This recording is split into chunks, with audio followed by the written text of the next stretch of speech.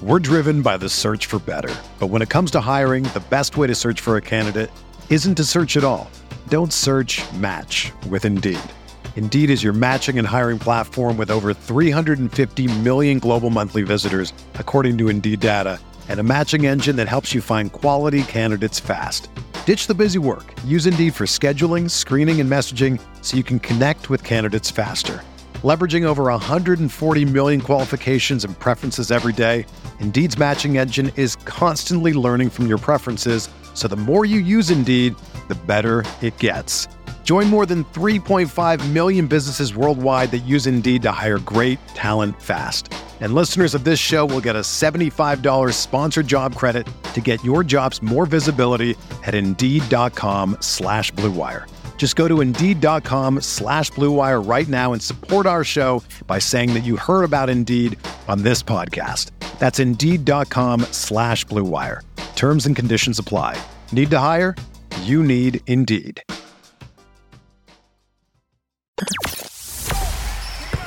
The hottest Knicks tape you'll find online. Knicks all day. We bleed blue and orange.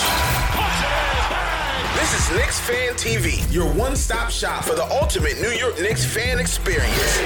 Throws it down. News, rumors, debates, post-game live streams featuring live callers. Let's go Knicks, baby! And now, your host, CP, the NY Fanatic.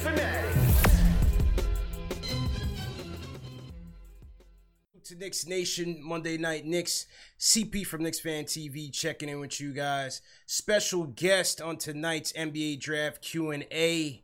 This is a guy who eats, sleeps, and drinks NBA Draft and lives by the moniker the NBA Draft Junkie.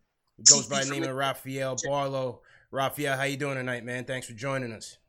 No problem, man. I'm doing great. Thanks for having me on. Absolutely, man. You're another guy whose work on the draft I really respect, so definitely wanted to have you on, address the fans, and let's kick it off with your mock draft, because in your latest mock draft, you have the Knicks going with one Obi Toppin at number 8. Well, what do you think about Toppin and what he could bring to the Knicks, bro? Well, I guess it was on my draft channel. It was somewhat of a controversial pick, which I think no matter who They all are. Yeah, so my skin is thick. I can handle it. But I think that, in my opinion, I think Toppin is the most NBA-ready prospect as far as coming in and being able to contribute right away. I mean, he's a little older than the rest of the guys in this draft class. There's some issues about his defense. But offensively, I just think that he's the most NBA ready to come in and contribute. And in my opinion, if he goes to the Knicks at 8, I mean, he would be my choice for Rookie of the Year. I mean, I know it's super early. We don't even have a season start date yet. But I just think overall, like I say, he's ready to come in right away and contribute. Yeah, I agree with you. I think obviously he's the most NBA ready. He is going to be 22. Is he 22 already or 22 entering the draft? I think he'll be 23 by the time the season ends. So what do you think about that? You know, you've been a guy who's studied and covered the draft for quite some time. There are a lot of people that think the age is a bit of a concern. What say you in that regard? I get it on both sides. You figure if let's say he's 23 once the season ends. By the time his rookie contract is over, he may be 26, maybe 27-ish. Yeah. As opposed to a guy like Devin Booker, who was like 23, maybe even, he's probably like 23 once he started his second contract. So, the older the prospect is, you may feel like he's closer to his prime or to his peak. And, it's just the way the NBA is going nowadays. I mean, they value younger guys. And I think a lot of teams have messed up taking a guy because he's 19 as opposed to a guy that was 21 and they thought that the 19-year-old had more potential. Right. I mean, you look at Brandon Clark last year, I guarantee you there are some teams that are kicking themselves for passing up on him because they thought he was too old. That's a good point. And Brandon Clark had an excellent year for the Grizzlies this year. Had an excellent year. With Toppin, the numbers, 20-7 on the offensive end, 39% from three. He was in the 98th percentile in shots in the half court. 1.56 in shots in the half court. I'm sorry, 98th percentile shots at the rim. 98th percentile shots at the rim, 87th in post points per possession from the post, and another 90th percentile in jump shots in the half court. So I mean, he's a guy that could get it done at all three levels. Defensively, do you think he's as useless as a lot of the naysayers put out there? Ooh, that's I think so. I think Is so. he going to kill you out there to the point where his offensive productivity is really not going to matter? In the regular season, no. But I think in the playoffs, yeah, that's when he really becomes a liability, simply because if you watch the playoff this year, if you have a guy that is a weak link on the defensive end, teams are just hunting them out. I mean, you look at, for example, the Clippers. They had strong defensive players in Paul George and Kawhi Leonard and Patrick Beverley. So what did the teams do? They picked on Lou Will and Montrezl Harrell almost every play.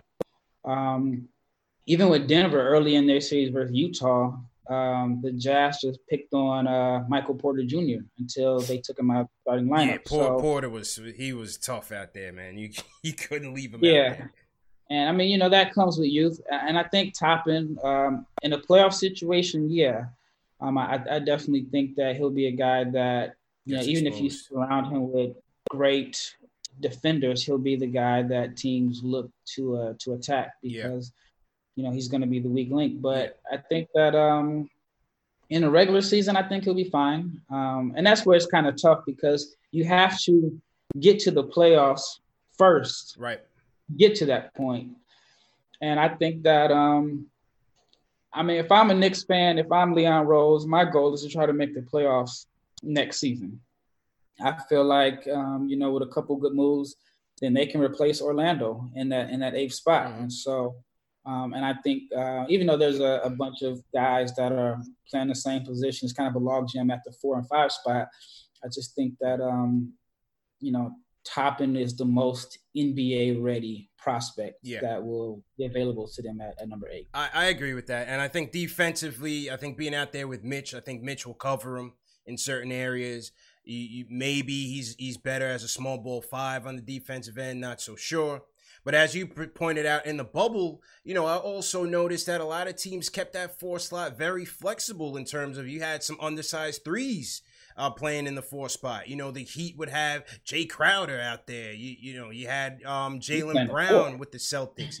The Lakers at times had to put Marcus Morris out there just to keep things flexible, to have guys that can cover guys out there on the perimeter because, to play the matchups when teams were going a lot smaller. So you're seeing a lot more 3-and-D wings at the 2 to 3 and even the 4, especially in the playoffs. Yeah, and I think that's why Devin Vassell would also be an interesting choice for the Knicks, just because there is a shortage of 3-and-D wings. You can really never have enough of them. But if you look at Boston and Miami, they went to the Eastern Conference Finals. Boston's starting center was like 6'8", maybe 240, and Tice. Yeah. Bam is maybe 6'9", maybe. He could also be, give or take an inch. He's 6'9". Jaylen Brown was, I guess you can say he's a Celtics 4 or Tatum, whoever you choose. I think they were interchangeable there. Right. Same with Miami. They had Jay Crowder playing the 4. There were lineups for Iguodala was playing the 4. Right. So I think that, small ball is, I think it's here to stay. And so I think that in certain lineups, Toppin could be a weapon if you have him in at the 5. He's not going to offer much rim protection.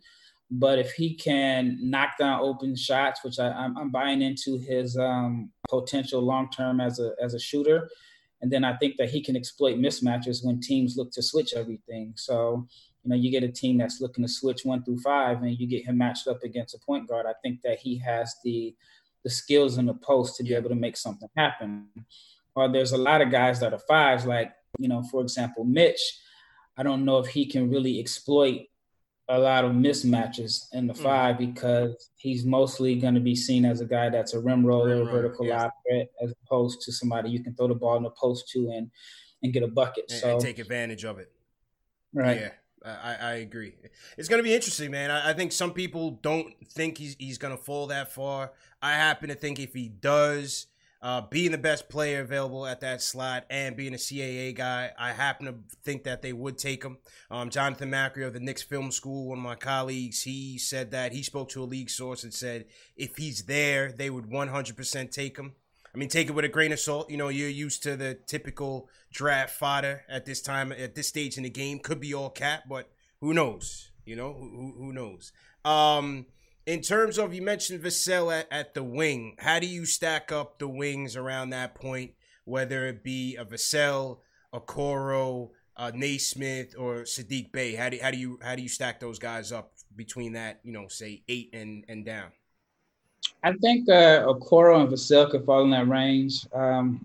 Naismith is more of a specialist. I don't know if you take a specialist at 8.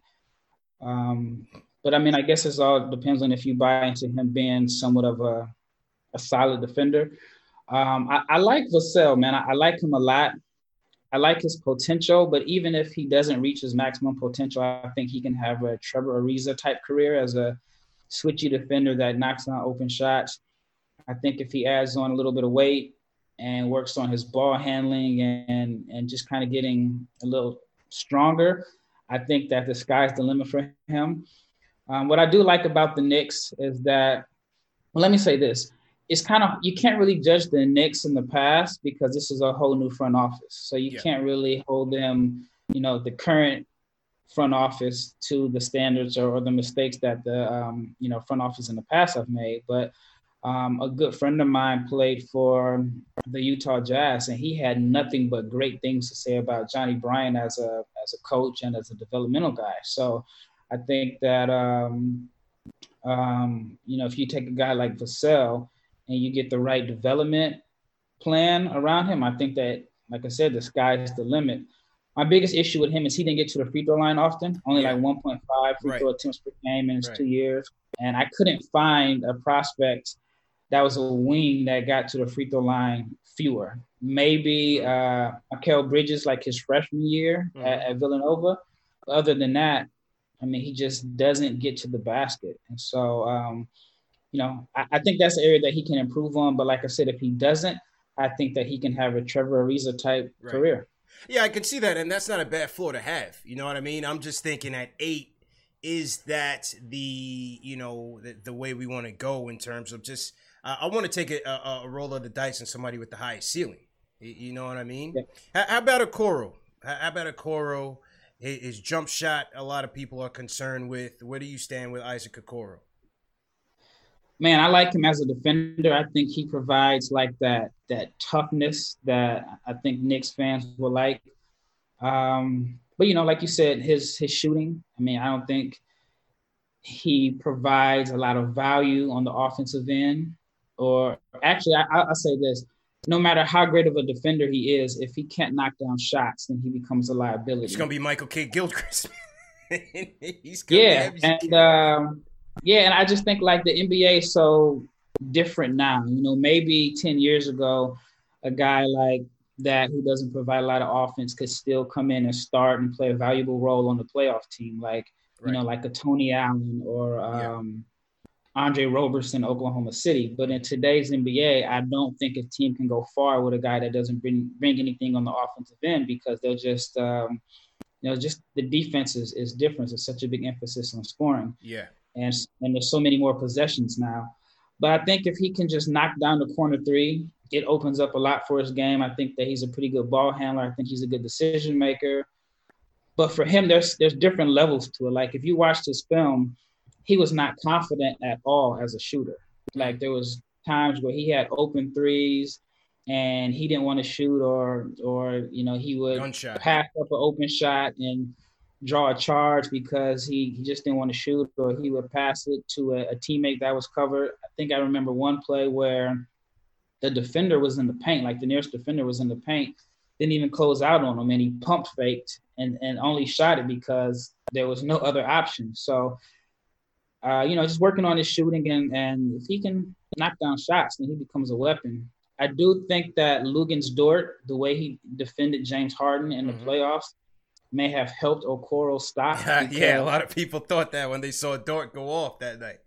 Yeah, I mean, even just before the Game 7, the fact that he was able to move his feet, he was able to stay with James Harden, who is, arguably the best offensive player in the NBA right now. He was able to absorb contact. I mean, think about how many times you switch the guard on Harden and Harden just runs through them. Yeah. And the guy can't take the contact, or you take a bigger wing and then Harden just blows by him. Dort was able to match Harden step for step, absorb the contact, and he just kind of made things a little difficult for him. But other than Game 7, Houston didn't guard him. They just kind of let him shoot, and he caught fire at the end, but in Game 7. But if Okoro can just be like 33% three-point shooter, then I think he can help a team out just because he has what you can't teach. Right. I think you can help a guy become a better shooter, but it's hard to turn the guy into that type of aggressive, physical defender. Right. Because it's a mindset. True story. So to everybody in the chat, hit that thumbs up button for you boys. We are back on this Monday night. Another edition of the NBA Draft Q&A. CP from Knicks Fan TV checking in. My guy, Rafael Barlow, the NBA Draft Junkie, is joining us on the guest spot. Let's go to the phones. Let's hear what the fans have to say. Let's start with Kev from Maryland. Kev, how you feeling, man?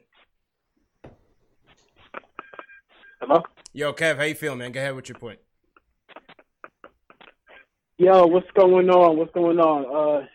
CP, What's up? Glad to be on. And I just want to go back to the conversation around Obi Toppin. I think this is now the second time that you've had a draft, somebody come on and talk about the Knicks taking Obi Toppin. And I just want to say, y'all, think about Mitch and Obi together. What is this? The 80s? Is this the 70s? Are we going to, have two big men, neither of them who can really stretch the floor, together out there with RJ? We have to transcend and come into this new age of basketball. We don't need an Obi Toppin next to a Mitchell Robinson. So that's my first point. My second point is, we need to commit to Mitchell Robinson. Over this, a couple of weeks ago, a couple of folks were talking about, trading Mitchell Robinson. I mean, for who? For who? We need to commit to Mitchell Robinson. Defensively, this guy his talent is through the roof. He's better than any prospect. Likely coming out of this draft, Mitchell Robinson is right now. So we need to commit to Mitchell Robinson. We don't need another big man. We need somebody who could stretch the floor. I was watching the Miami Heat just this past game. You know who they had playing the 5? They had Andre Iguodala playing the 5 this past game, and they won. Right? This is a brand new NBA. We don't need Obi Toppin next to Mitchell Robinson. We need to transcend, get into this new age of basketball. And I can see us taking a 3-and-D wing. I can see us taking a point guard. I'd be cool with, I'm still learning about Devin Vassell and Okoro. I'm still learning about them. But I like Kira. That's just one of my personal favorite picks coming out the draft. And last but not least, y'all need to get off the LaMelo Ball train. Stop it. Wait, but who's on the LaMelo Ball train? Are we going to talk about LaMelo in a little bit? Thanks for the call, Kev. I wanted to add something that, go ahead. I mean, I think I'm buying into Obi as being a shooter. He didn't have a lot of. I think he can space it well. Yeah, he shot 41%, almost 42% for his in his 2 seasons. Like I said, it was a small sample size, but I think that he can knock down shots. And if you think about it, he probably played his last game, March?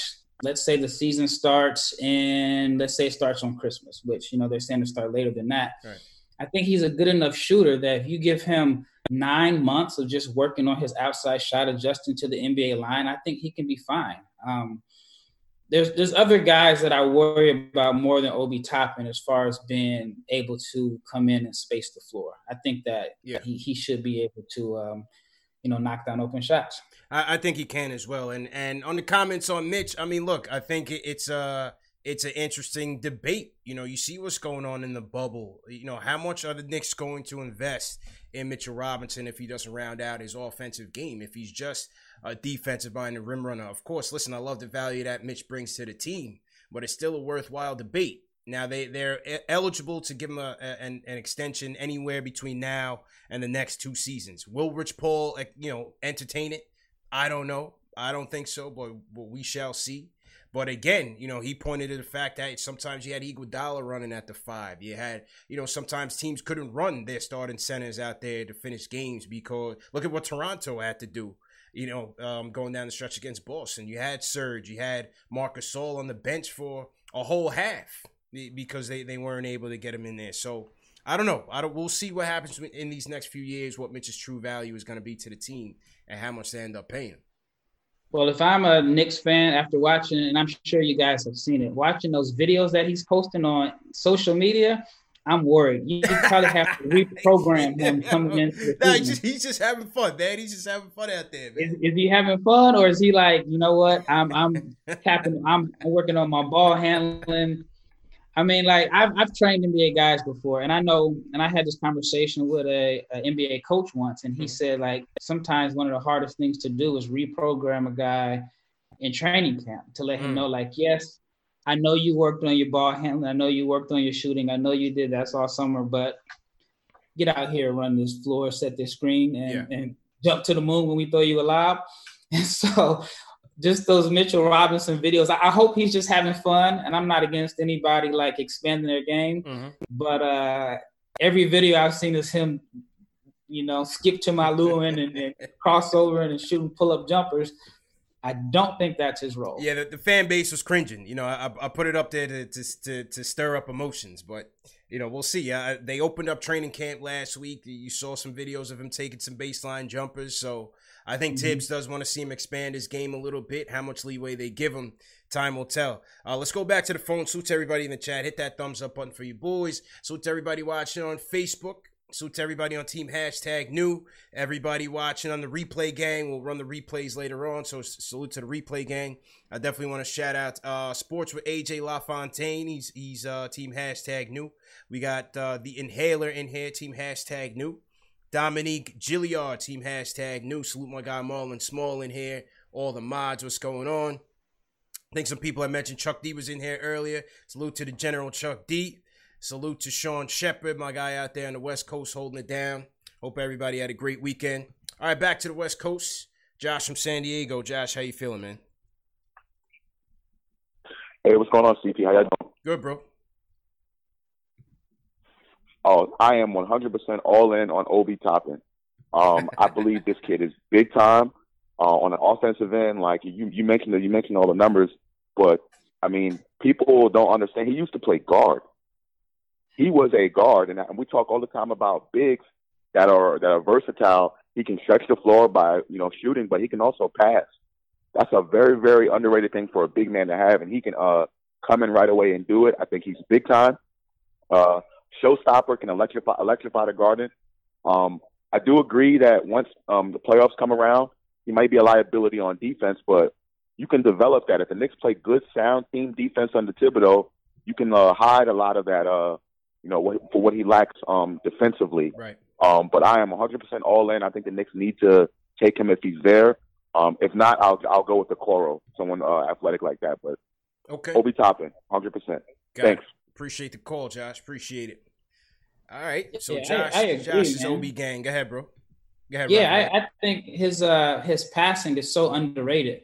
I know that he didn't play in a major conference, and so a lot of people didn't get a chance to watch him play. But I watched nearly every possession he had this season, and there are times where you can watch his plays and you say, okay, he definitely was a guard at one point. Now there are times where you can say, well, you see his movement and you're like, I don't know if he was a guard because I've never seen a guard that's that stiff, and not as mobile, but he does show flashes of having like high level court vision, especially from a post player.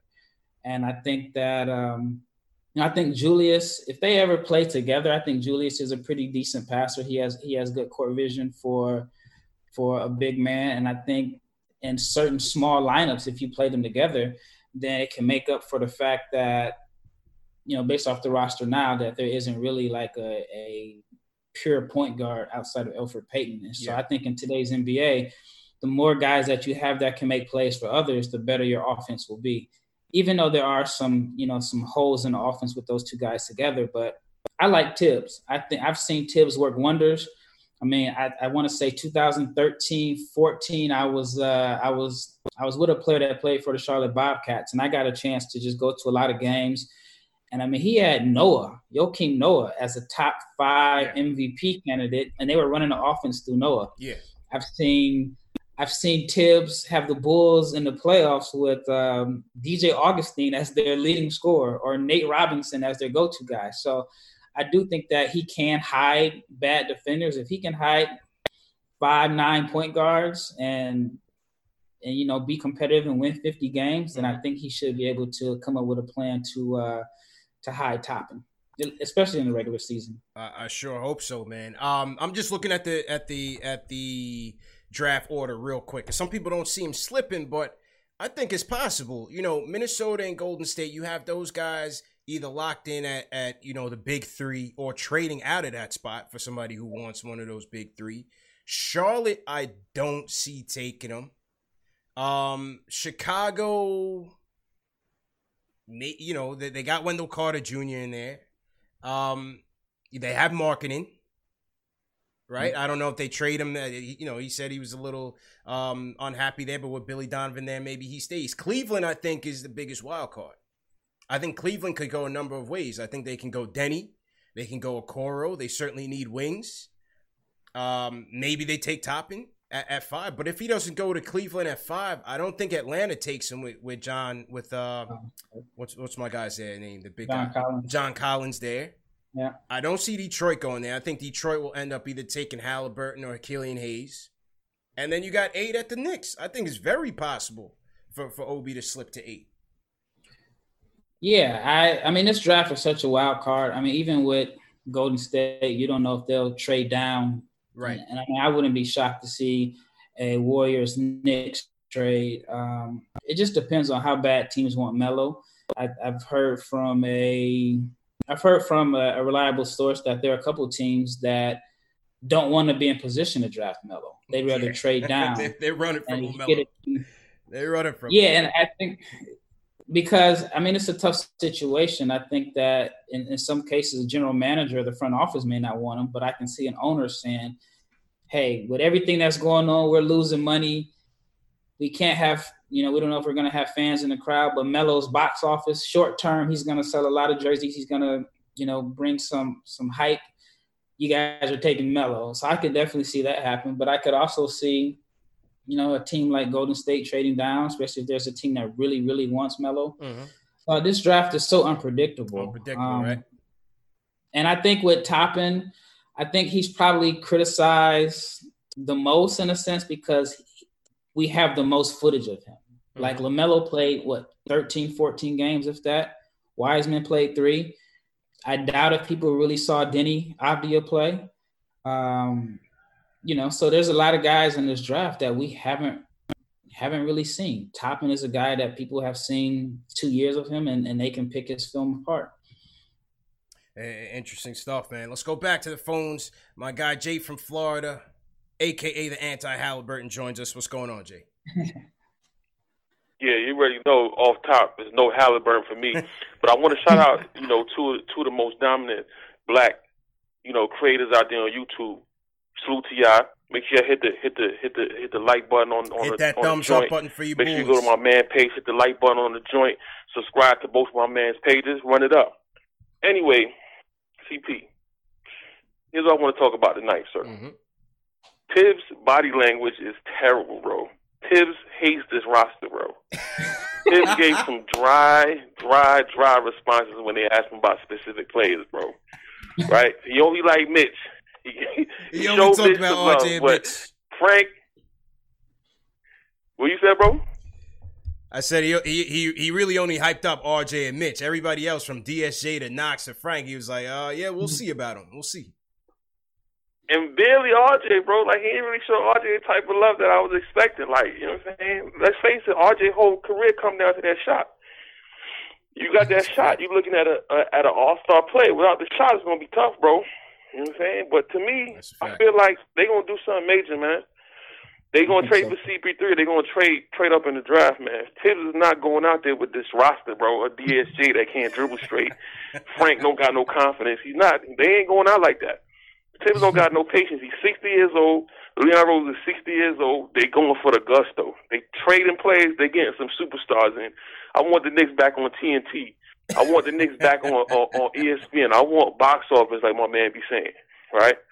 So go trade for LaMelo.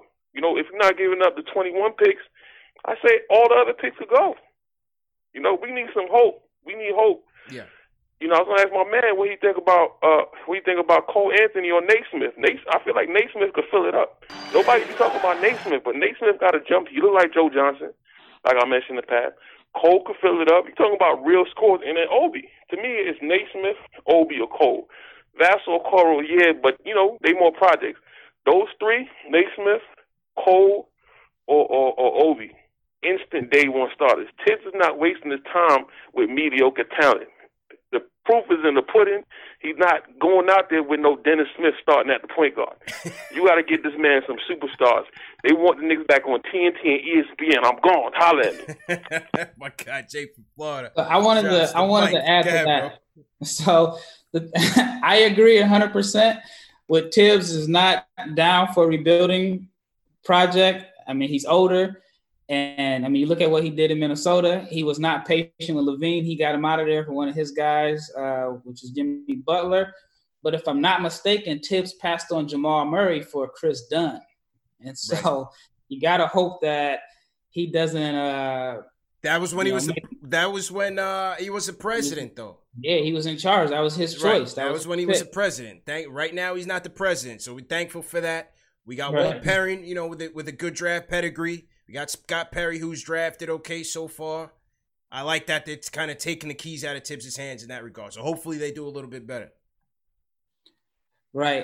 Some of these comments are hilarious. The guy said Vanderbilt played junior college teams before Naismith got hurt. Oh, that the Naismith naysays. The Naismith naysays. Yeah. How about Cole Anthony, bro? How do you stack up Cole in that grouping with Kira Lewis? Seems like Cole and Kira are kind of in that teens range right now when you're looking at a lot of those mock drafts. You have Killian, Halliburton kind of bunched up together. How do you see that? Man, this is tough. So, all right, last year around this time, I was iffy on Cole Anthony. I wasn't a big fan. I felt like he was Austin Rivers 2.0, right? So then I watched him throughout the season, and I was down on him, just down. Then I looked at his stats. I saw that he only shot like 40% at the rim, and I just felt like he was overhyped. But then because of this draft and this long process, I've had so much time to watch guys over and over and over again, and then I started to realize that, man, he had no help. If the lane wasn't so congested, I think he would have been a much better finisher at the rim. I don't know if he's really like a pure point guard, even though, I hate using that term, pure point guard. I think that he turns the ball over a lot, and I don't know if you can really trust him running the offense. The keys, because I can't remember the stats off the top of my head, but I know like even from EYBL to his 1 year at Carolina, his assist to turnover ratio was not good at all. It wasn't in the negatives, but it was just barely positive. But what I like about Cole Anthony, and I'm going to change that. What I love about Cole Anthony is he's a dog. I think that he has the potential to be an engine that runs the Knicks. He's a good shooter. You can play him off the ball. If he gets a catch and shoot opportunity, he's knocking it down. But the most impressive thing to me about Cole Anthony was North Carolina was terrible. And I kind of hold that against him in a sense because I feel like when you choose a college, you choose your teammates. You know who you're going to play with. Unlike the NBA, you don't know who you're getting drafted to. So I think he should have known going into the season that Carolina wasn't going to have a good team. I thought maybe he felt like he could put up the same numbers that Kobe White had, but Kobe White had another lottery pick in Cam Johnson on his team. But what I liked the most about Cole Anthony was the Carolina team was terrible. He got hurt. They were going nowhere. He tore his meniscus, and he came back and played. Like, you look at LaMelo, for example. So I don't even know what happened. Was it a sprained ankle or whatever? And he shut it down. He was done after 12 games. Mm-hmm, mm-hmm. Cole, he had everything to lose in a sense. His team was going nowhere, and he tore his meniscus. How many guys would have just said, you know what? I'm packing it up and I'm just preparing for the draft. Not only did he come back, but he came back and played like they had a shot at making it to the tournament. I think he shot like 30-something free throws in his first 2 games back. Now, that's a mentality that you can't teach. Like, I like that, you know what I'm saying? He's a dog. He's competitive. And if you can channel that competitive fire into, you know, helping him learn how to balance scoring and distributing, then I think that he could end up being a steal. I think whatever team drafts him, you know, if he falls to 8 or 10 or 11, I think he could end up being like a steal that, you know, basically living up to the hype that he had coming into the season. Yeah, I agree. I think he went through a lot of adversity. I think people are really judging that season, you know, with the team being terrible, the meniscus tear. I'm not sure if I would go off of stats alone. Now, the decision-making was questionable. I agree with that. Right. Some of the shot selection was questionable. Too many turnovers. Didn't finish well. But I think this kid, once you open it up, once you space it out at the next level, I think this kid is going to be a bucket. Maybe not, you know, Jamal Murray, but I think he'll come pretty damn close. And you see what that got the Nuggets. You still need a engine, somebody that's going to get the ball around the perimeter. I'm not sure if he could be the guy that you could give the keys. But I certainly think he's got a role at the next level. I wouldn't sell him short. So yeah, I would love to. I wish it was like the old days where the prospects went against each other and pre-draft workouts. Yeah. Because if I'm an agent and I have, whether I'm an agent for LaMelo or, you know, whoever, I would be worried about my guy going into a draft workout one-on-one with Cole Anthony. I think he's that much of a dog. Now, I know like LaMelo's game is more suited for 5-on-5 team play as opposed to like one-on-one play.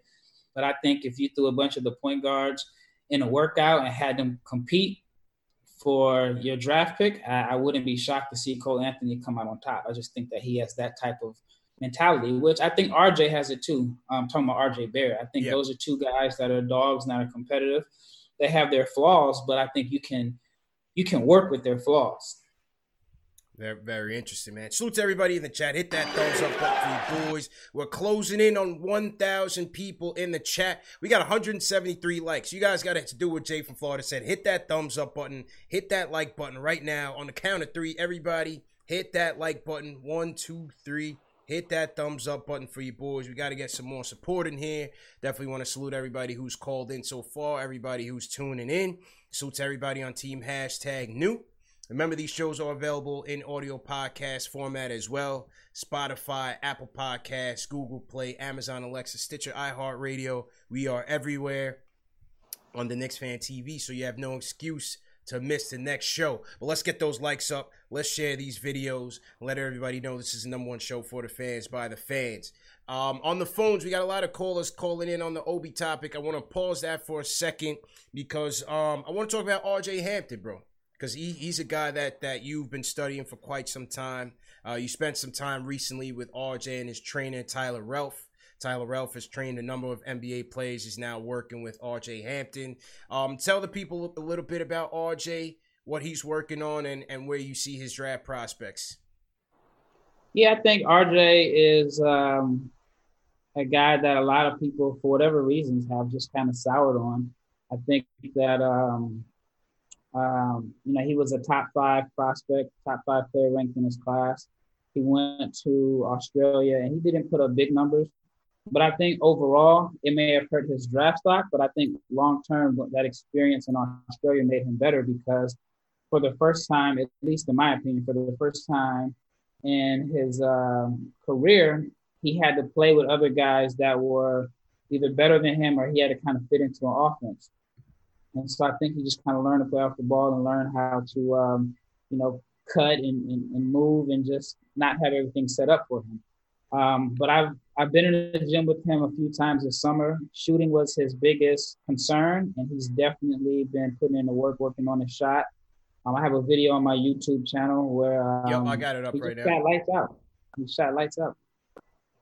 So is the jumper the biggest concern with him, or what do you think is his biggest flaws going into the next level? Yeah, the jumper. I mean, that was the biggest concern of his shot consistency. I had a chance to watch him play in high school a few times.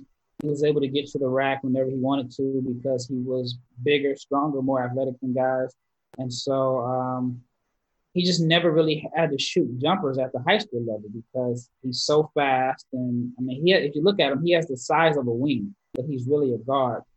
But I think his potential is high. I mean, I think that, if he goes to a team with a good development staff, you can develop him. I mean, he's 6'5", 6'6", has ball handling skills, has good court vision. He's kind of, especially with his speed, he can get into the paint and break down defenses, and he's good at finding guys and skip passes. I think that he's going to be a steal for somebody, and he's very competitive. That's one thing I'll say about him. He comes from a good family, good home. Grew up in like the suburbs of Dallas. But everything about his game is tough, competitive. He's got a lot of dog in him. Do you see the Brody comparisons, or is that OD? What's that? The Russell Westbrook. Do you see the Westbrook comparisons, or is that a stretch? Somewhat I can see him, especially since Westbrook didn't really play point guard when he was in college. I think Darren Collison was the point guard. Yeah.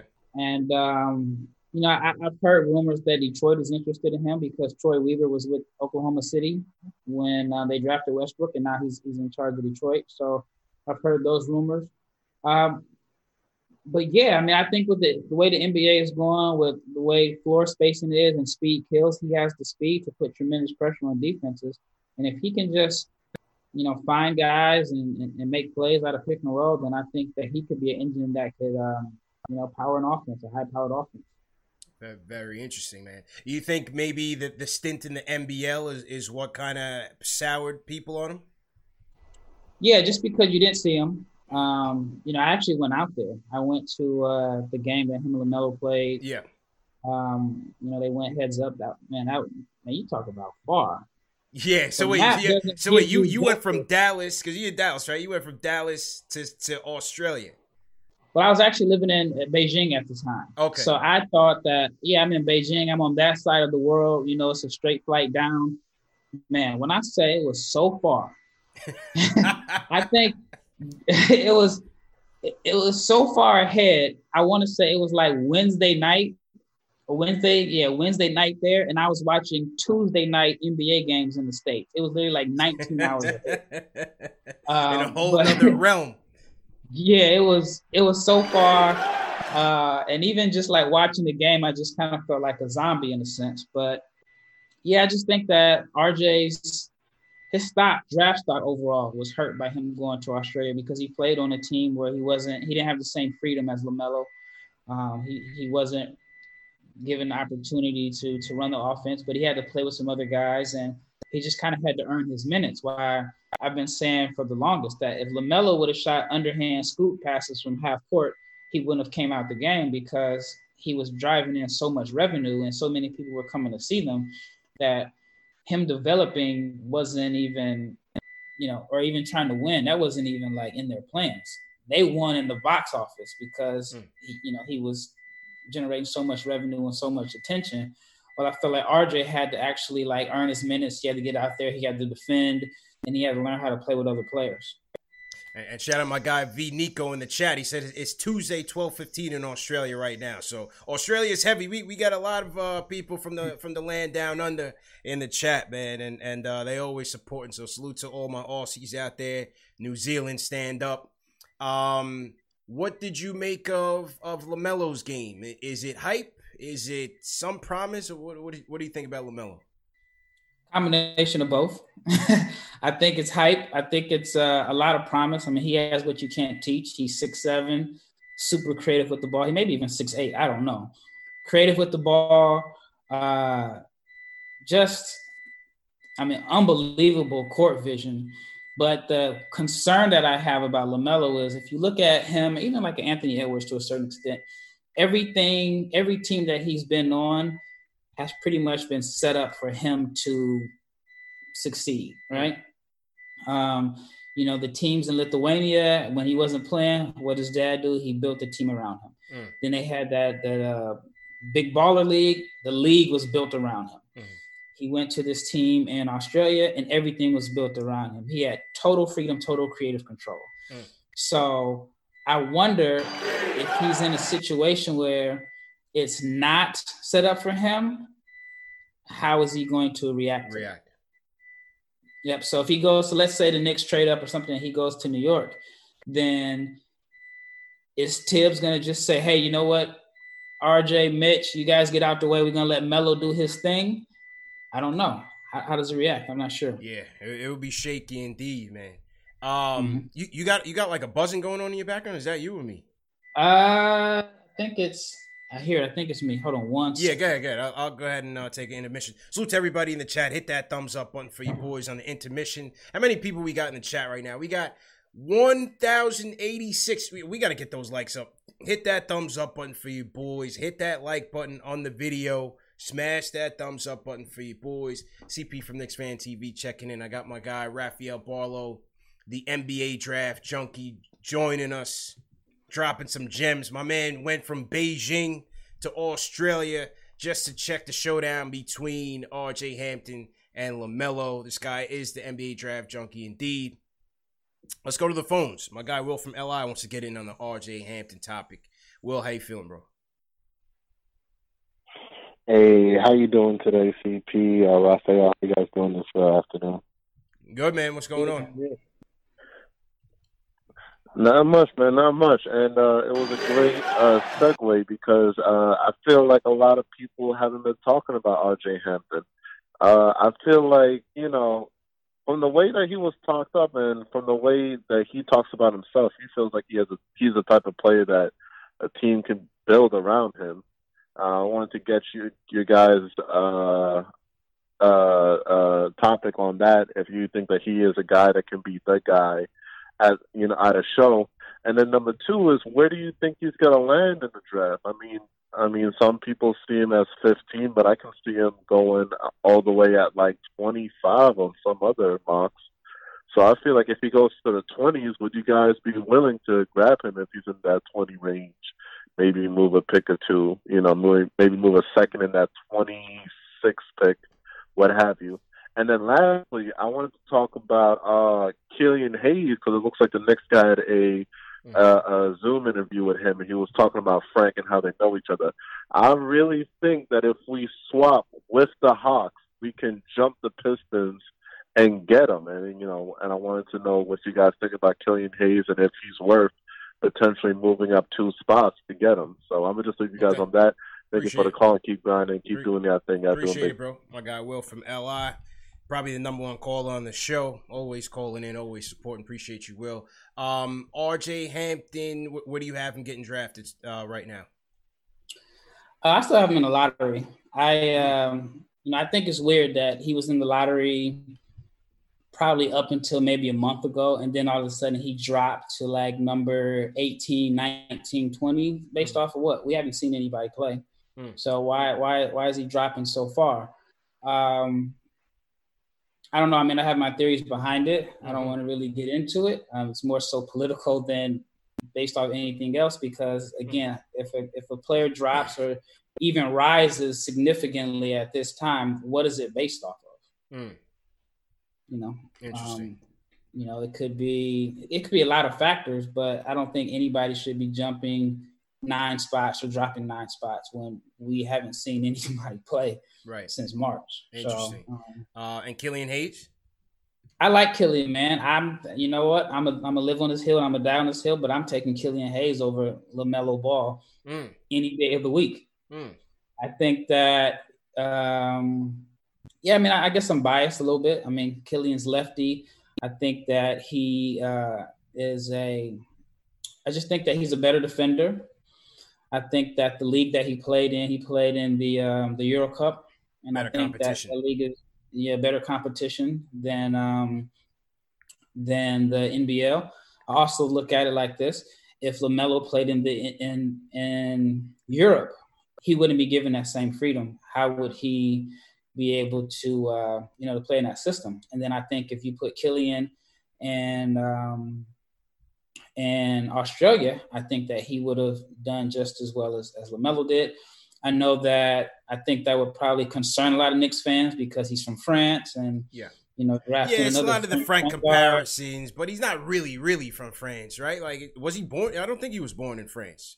No, he was born in the States. His dad is American. Right. Yeah, but he's grew up in France, and so he's been on all their their junior teams. So I think that I like Killian. He kind of reminds me of D'Angelo Russell in a sense.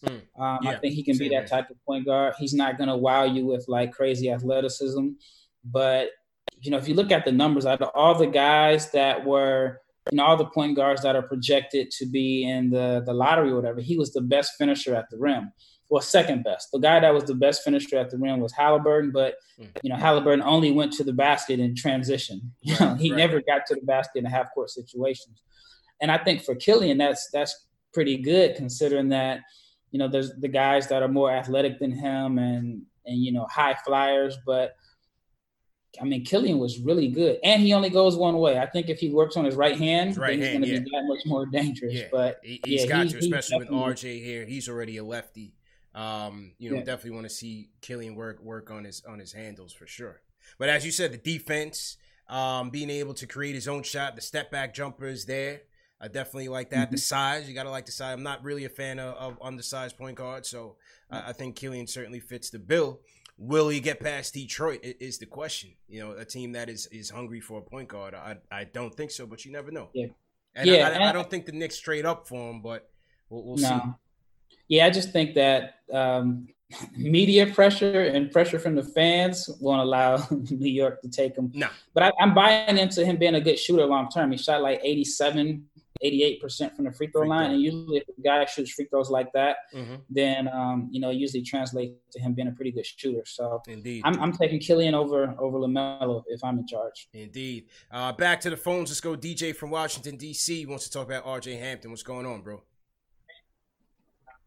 First, I want to thank you guys, man, for providing Knicks information.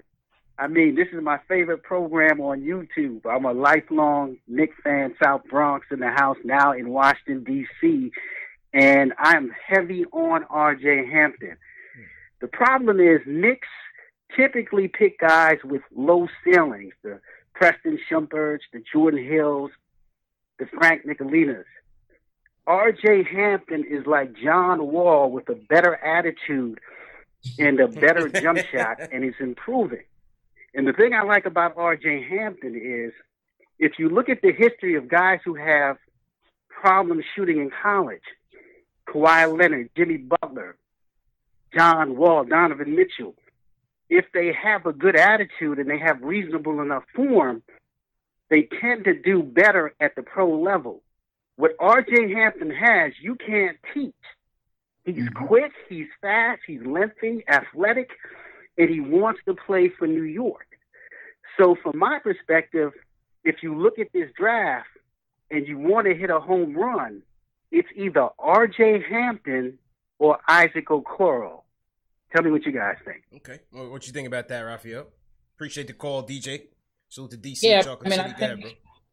I never thought about the John Wall comparisons. I think John Wall was more of a natural point guard and distributor than RJ. But, I mean, as far as, like, I've seen RJ plenty of times. Like, I mean, he works out, ironically, with Julius Randle's trainer. So I've seen both of them in the gym. And the same guy also, Frank was in Dallas last summer. He lived here. So I got a chance to see a lot of those guys up close and personal. But RJ looks like a wing. Like if you saw him and you just lined up all the players in the draft side by side, he's as big as a wing. And so and a lot of times, how many guards that were projected as high with his athleticism end up not working out? I mean, I think, you can say Dennis Smith is one of those guys and maybe Dante Exum. Yeah. But a lot of the guys that are guards that have that type of athleticism usually play well and do well, and they can get by off their athleticism. But yeah, I think that RJ has a lot of potential. I don't know short term if he fits with New York because I think Tibbs wants to win now. And I don't know if they're going to take the time to develop him into a point guard. I think that early in his career, he may have to play a little bit of combo, play both. Mm-hmm. But I think eventually he can transition into a point guard. So I don't know if the Knicks are the best fit for him short term. And, like it's been said on the show, I think that they want to win, get to the playoffs as soon as possible. Everybody ready, yeah. And when you mentioned he's got the same trainer as Julius Randle, I think the chat kind of soured a little bit, man. No, I'm joking. Yeah. But, no, I mean, I can see the comments. Yeah. I can see the comments. No, I've seen Julius work out this summer. Yeah. Man, he's working hard. And yeah, I'm sure. Yeah, he's working hard. I just think that he was in a bad situation with New York. I don't know if anybody would have really looked too good on a team where they had a bunch of guys playing the same position. I mean, Marcus Morris did, but no, I think in the good situation, I think Julius can be a weapon. I mean, I'll be honest, I'm a Blazers fan. Yeah. And I would love to have a guy like Julius that can rebound and that can actually pass the ball and make a play for another person if needed. I mean, a lot of teams have a 4-man that can't pass the ball and move at the same time. So I think in the right situation, I think Julius could definitely be a weapon. Yeah, I think in the right fit, he certainly can be. I like him more as a 6-man, but, time will tell how that plays out. Let's get back to the phones. Ezra from Queens, what's going on, bro? Oh, yeah. Hello. What's going on, bro? How you feeling, man? What's going on? Yeah, loud and clear. Go ahead. Oh, all right, cool. You want me shouting out my YouTube channel really quick? My name is Ez Fuego, one of the underrated YouTubers from Far Rockaway. Yeah, check my channel out. And, I want to talk about LaMelo Ball. That's exactly what I want to talk. I'm wondering why am I hearing that he's a bust? He's going to be a bust. I feel like he'd be great for the organization altogether. I think somebody from earlier said, from Florida said that, like they want to see games on TNT again. Not only will that bring more fans back to the Garden, I feel like he's 6'8". Like he's a different player out of the draft. He has a jump shot. Like there's like Stephen Curry came into the league and he wasn't shooting like over. I think he was shooting overhead. I think they said. And look, he's the greatest shooter of all time now. Yeah, I think we should take the chance with him. Not only Tom Thibodeau's on the team. At Davidson, man. Appreciate the call, bro. I just we got a lot of calls, so I wanna get to some more calls. Appreciate the call, Ezra. Real quick on LaMelo, he said he's not changing his shot. Raphael, what do you think about that? He said in an interview in his combine interview today, he said he has no plans on changing his shot. What do you think about that? I don't have an issue with it. I mean, I just think it more has to do with his shot selection. Like one of the things about LaMelo that when I watched all this film, I noticed that he didn't have a lot of turnovers, right? For a guy that's such a high risk passer, his assist turnover rate was pretty good. But the shots that he would take early in the shot clock, in my opinion, are just as bad as turnovers. Yeah.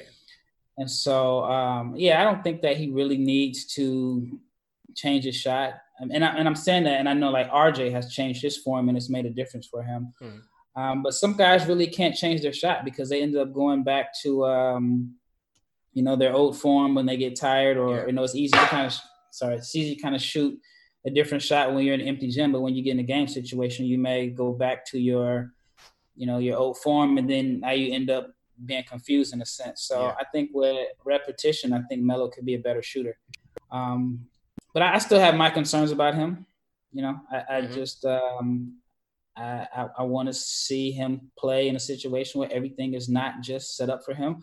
I want to see him play where he'll be held accountable. Now, I do think his dad would hold him accountable, but at the same time, his dad was going to put him in the best position to succeed. Yeah. One of the things that, like when I went to watch them live, when showing the clips that you're showing now, when I went to watch them live, I got there early, and a lot of stuff that you can't really see on film. And so when I watched the game, when I watched him warm up, Melo was just so laid back. I mean, he had his headphones on, he was shooting flat-footed shots, just kind of throwing the ball up, didn't break a sweat, was just kind of like, like it was an AAU game. With the flow, not even an AAU game. Like a game where he was like, you play when you at the park and you got next, and so you just kind of under the basket, get some shots up. Yeah. That's how he looked. And then he was terrible in the first half of the game because he didn't have a rhythm, but he didn't have a coach that was going to hold him accountable. There wasn't anybody yelling at him like, this is a big game. Come on. And I mean, if you look at the clips, he got a shot blocked a bunch of times in the first half. He turned it on in the second half where he showed like his potential, but everything that he could do. But I'm just not as high on LaMelo as everybody else. I think that on one hand, it's kind of unfair to compare him to his brother, which the hype train, let's be honest, the hype train got Lonzo drafted ahead of De'Aaron Fox. Yeah. There's no way. Yeah, big time. Lonzo should have went ahead of De'Aaron Fox. Mm-hmm. Even when they matched up in college, it was clear who was the better player. Fox swipe and dusted him. Yeah, but it was hype that, Magic talking about they're going to hang his jersey up. They traded D'Angelo Russell because they fell into the hype. I'm worried that this is the same thing all over again. Mm. At least we saw Lonzo. Like, think about it. You guys saw Lonzo play. I mean, people saw LaMelo play in a situation where his team was terrible. I mean, they were awful. And then he stopped playing after, 12 or 14 games. Yeah. Now, for LaMelo, he will be participating in this combine, quote unquote, that the NBA is scheduling, this solo performance that they're going to be recording, video workouts, doing the measurements, so on and so forth. The list of participants was released yesterday by Shams of The Athletic. Notable exceptions, no Cole Anthony, no Devin Vassell working out, among others. What do you think about some of these prospects choosing to not participate in this quote-unquote combine and how it may affect their draft stock? I don't like it, but I get it, right? And I'll say it like this. Even though I don't know if they're actually going to – because it's a virtual combine, so it's going to be different, something like we've never seen before. But I remember in years past, they were saying that they had these workouts, right? And Nate Robinson destroyed every guard ahead of him one-on-one. So if I'm an agent, I wouldn't want my guy working out against Nate Robinson with all that space playing one-on-one. You can't guard Nate Robinson one-on-one. And so I see why agents start pulling guys out of these different workouts because they want to protect the stock of their player. I think for maybe a Cole Anthony, they may feel like he's solid and going in the top 10 and his stock can't really go up much. So don't put him in a position where it could drop some. So I get it from the agent's point of view. You don't want a situation where, a guy, his stock drops because his wingspan, you know what I'm saying? Like, I think Tyler Hero dropped in the draft because he didn't have a positive wingspan. If Tyler Hero had a 6'10" wingspan, I think he's a top 5 pick last year. But, some teams overthought it because, some of the measurables. Yeah. And then there's also some guys that can rise up in the draft stock in the combine because they test off the charts athletically. I mean, think about how many guys have, like Joe Alexander is a guy. I mean, I know Joe personally. He ended up being like the 8th pick in the draft. Because West Virginia, out of West Virginia, right? Yeah, he was an 8th pick because he just tested so well at a combine. And so I think if I'm an agent and one of my guys I know is going to blow it off the waters on the athletic test, then I put him in there. But if it's someone who I think that his stock is going to stay the same regardless, I don't want to put him in a position to where it drops because, his arms aren't long enough or, he only has a 30-something. I don't know. It's just weird. Like, what's the kid's name out of Charlotte? That was the 4th pick, Cody Zeller. Zeller, yeah. If you look at the combines, they say he tested out as a better athlete than Blake Griffin. MJ was sold. Sign me up. This is the franchise. Right. And I think, if you're jumping straight up with nobody around you, that's totally different than the explosiveness that you see in the game. But he shot up super high. I laugh and that's our subject a little bit. Dude was like a top 5 pick. He's one of the biggest busts, but he's never mentioned as a bust. But he was a top 5 pick. Big time bust. MJ has not drafted well at all, man. But that's his worries. He's got the rings. So to everybody in the chat, hit that thumbs up button for you boys. We're still hovering 1169, Raphael. There's no hoops on tonight. But the action is at Knicks Fan TV, number one show for the fans by the fans. CP from Knicks Fan TV checking in. My man Rafael Barlow, the NBA draft junkie, in here dropping gems. Let's go back to the phone, see what the people have to say. Everybody in the chat, hit that thumbs up button for you boys. We got to get to at least 500 likes in the chat tonight. We're at 351. Salute to everybody watching on Facebook. Never forget the Facebook gang. Salute to everybody watching on the replays as well. All right, let's go to ATL. My guy Leroy checking in. Leroy, how you doing, man? Hey, CP, how you doing, man? Good to hear from you, Leroy. I know you want to talk about Obi, man, because your cousin is the coach of the Dayton Flyers. So give me your takes on Obi. Well, yeah, Obi. Well, first of all, Billy just took their job with Chicago, and you know Anthony was Billy's assistant. I think that's a shoo-in that he's not going past 4.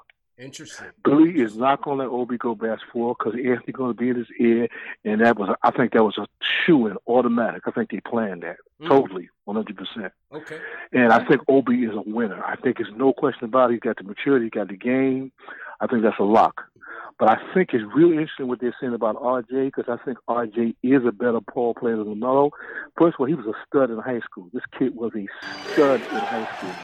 But he did have a wing game. He's not a pure point guard, but this kid was a stud. He dropped 33 against Tyree Maxwell when he was in high school.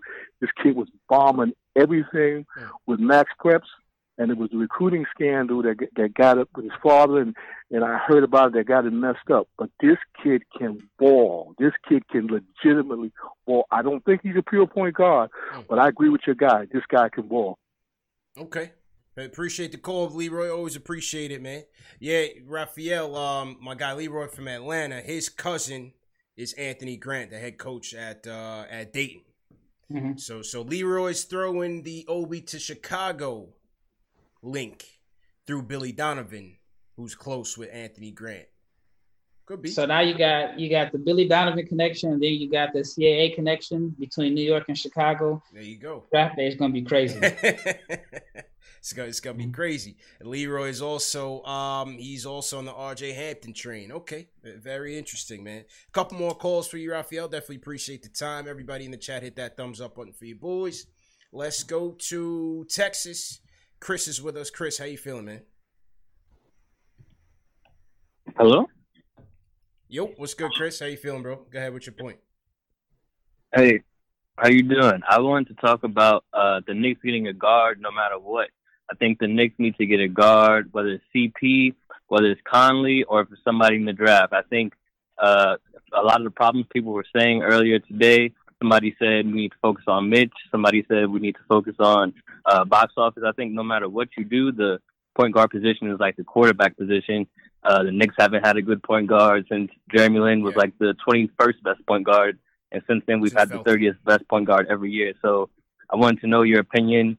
If Obi Toppin is not there, like my man before said, at number 8, what guards you guys would look at? And if it's not going to be a guard at that position, do you think that the Knicks might do something where they take somebody else a risk at 8 and then try to get a guard at the back end of the draft? Yeah, and appreciate the call, man. I think they will go best player available at 8. I think if Obi's there, they will take him. Killian Hayes, I think if Killian is there, I think they will take him.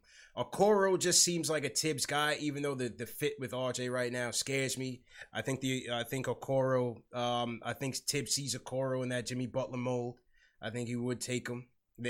They're saying that the Knicks like him. Again, it could be draft fodder, it could be cap. You guys in the chat be the judge on Okoro. I don't think, a lot of you guys like Kira Lewis. I like him as well. I like Cole. Just based on my research and a lot of the mocks, I see a lot of these guys putting them in within that team's range. So I'm not sure if the Knicks will jump up to get a Kira Lewis, to get a Cole Anthony. And I don't think they will trade up for 27. I think they will, knowing Walt Perrin, from what you hear in terms of his philosophy, I think he will have a guy in that range that he'll take at 27. And this is a point guard heavy draft, right? And Raphael, you had you like Cassius Winston down there to the Knicks. What do you like best about Winston? I mean, I like Winston. He doesn't pass the eye test. You look at him, he doesn't have the the body or the athleticism that you want. But I think that he's ready to come in and contribute. I think that, he's a good passer. And I can make a case, and I mean, people may argue with me on this, but I can make a case and say that he's the best shooter in the draft. I mean, if you look at his numbers, he shot over like 43% from three over 4 years. That's 600 something shots. It's not a small sample size. He's a good shooter from the mid range. He's not so good like finishing in the paint, but I think that in some cases the college lane is crowded, especially Big Ten. They play some ugly basketball in the Big Ten. So you're going to get a lot of, ugly basketball. But I think with the NBA, I mean, maybe not the Knicks per se, but I think there's more floor spacing in the NBA in a sense. And so, but I think that Cassius Winston has some Kyle Lowry in him. Great pick and roll guy. I think that, if you put him on the Knicks roster right now, he is the best pick and roll point guard. I think he'd make things easier for Mitch. I know Knicks fans are high on Mitch. I mean, you think he's the next coming of Wilt Chamberlain. That Knicks fans tell it. But I think that he needs a point guard that can get him some easy looks. Now, Winston is definitely not going to, help out defensively. I think that, I think that he just doesn't have the athleticism. But I think he has the heart, and I think he has the intangibles. He comes from a good program at Michigan State. I thought that, a Jaren Jackson, for example, he was somebody when I saw at Michigan State, I saw the potential. I didn't think he would be as good as he is. But I think Cassius Winston would be a good backup. I'm not saying that, you would take him at 27, he would come in and be your starter. And I'm talking more so along the lines of if you get rid of the guys that you already have on the roster. It's a glut going on in there, right? Yeah, VSJ is gone. Yeah. I think Frank is a guy that I would like the Knicks to keep him, but more so as like a combo guard.